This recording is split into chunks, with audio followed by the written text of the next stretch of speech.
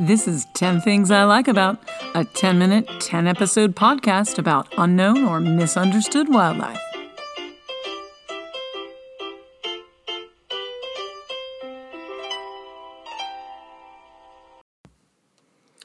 Welcome to 10 Things I Like About. This is a podcast about misunderstood or unknown creatures in nature. Some we'll find right outside our doors, and some are continents away, but all are fascinating. This podcast will focus 10-minute episodes on different animals and their amazing characteristics. Please join me on this extraordinary journey. You won't regret it.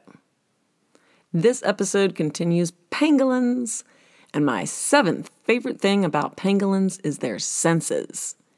Today, we'll talk about their vision, hearing, sense of smell, and taste. For this podcast, I found a fascinating study from some scientists that investigated the pangolin's DNA. They looked at the genome of the Malayan pangolin and the Chinese pangolin. Here's a little scientific background to help that all make sense. The genome, according to the Oxford English Dictionary, is the complete set of genes or genetic material present in a cell or organism. This research paper was published in 2016, and before that, a whole genome map of the pangolin had never been done. Why is this something that we would want to research at all, you may ask? I applaud you for that thought, because it's a great question. The answer is that studying genomes of various mammals helps us understand mammalian evolution, which helps us understand current mammalian behavior, which in turn helps us understand how to ensure their future. We still have so many questions about pangolins, such as why they are the only animal alive today covered in keratinous scales. This research can hopefully help us answer those questions. Without getting too in-depth with this process, let's just say the researchers sequenced these two pangolins' genomes and learned some interesting things that relate to the topic of this podcast. Let's start with vision.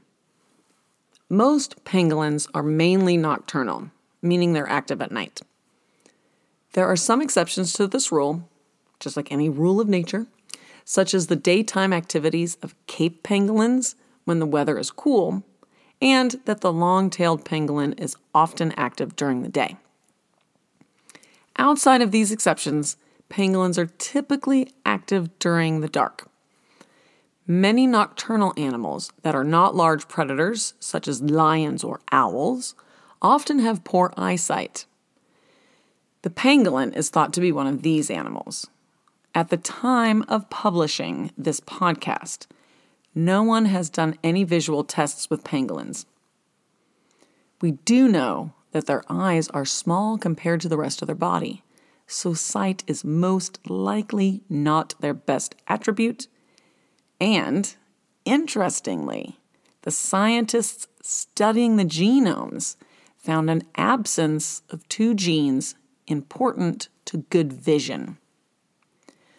One of those genes deals with visual clarity. Visual clarity is exactly what it sounds like, clear vision. In humans, we call it 20/20 vision. Simply, it means you can see objects clearly. The other gene controls phototransduction. Phototransduction has to do with the detection of light. This gene helps nerves register the entrance of light into the eye and triggers a reaction in the brain. That's about as far as I got in my understanding of phototransduction. Sorry. But the absence of these two genes tells us the hypothesis that pangolins have poor eyesight is most likely correct. Okay, let's move on to their sense of smell. Almost every source I've referenced about pangolin senses says they have a strong sense of smell. Once again, no scientific testing has been done to determine this in a controlled setting, but considering they eat things that can't easily be seen, and we have just established that pangolins do not rely on their eyesight for much, it becomes obvious that they most likely have an excellent sense of smell.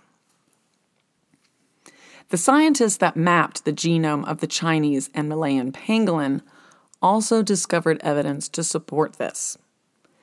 As they were evaluating their results, the scientists compared the genomes of other animals such as cats, dogs, horses, and even humans to the pangolins, and found that pangolins had more genes in the olfactory receptor family, that's their nose, indicating that pangolins have a heightened sense of smell.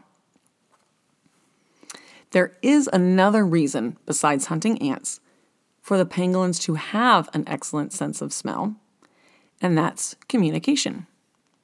In previous episodes, I've mentioned that pangolins are generally solitary animals, but they do need to communicate with other pangolins. The way they do that is through scent marking. Pangolins have well-developed scent glands in the anal region, that's their bums, that they use to spray or rub scent on trees and rocks to communicate territory boundaries. Females will also scent mark structures when they're ready to mate with males.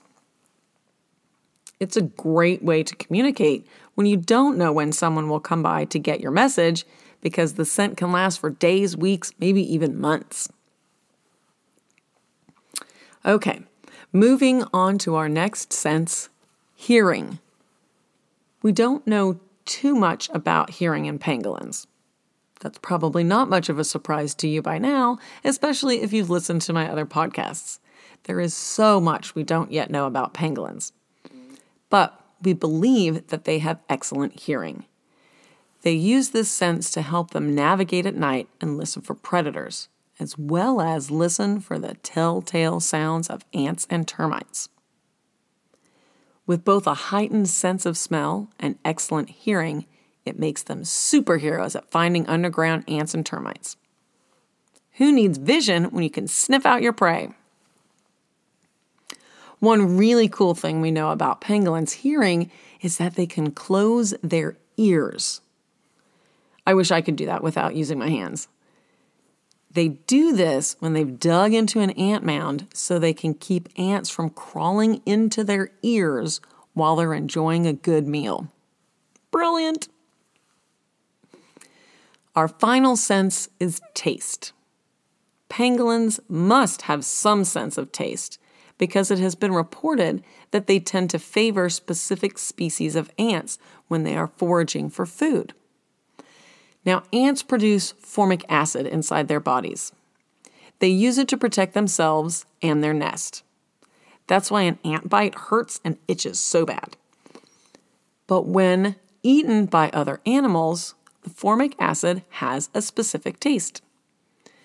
Apparently, in some parts of the world, people eat ants. I'm not judging, but I don't know if that's going to be on my menu anytime soon.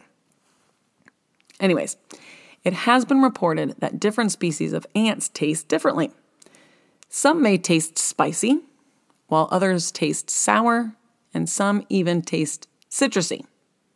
I'm not sure which ones the pangolins prefer, but it seems that they do have a preference.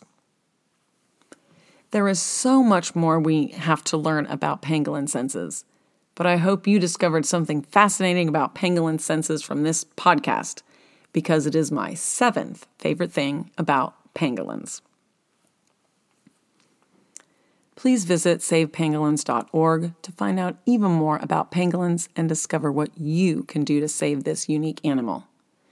To help the African Cape pangolin, visit the Rare and Endangered Species Trust at restnamibia.org, and to learn more about Asian pangolins and help the Sunda and Chinese pangolin, visit Save Vietnam's Wildlife at svw.vn.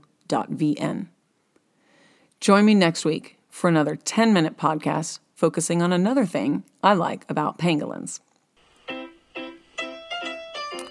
This has been an episode of 10 Things I Like About with Kirsten and Company. Original music written and performed by Catherine Camp, piano extraordinaire.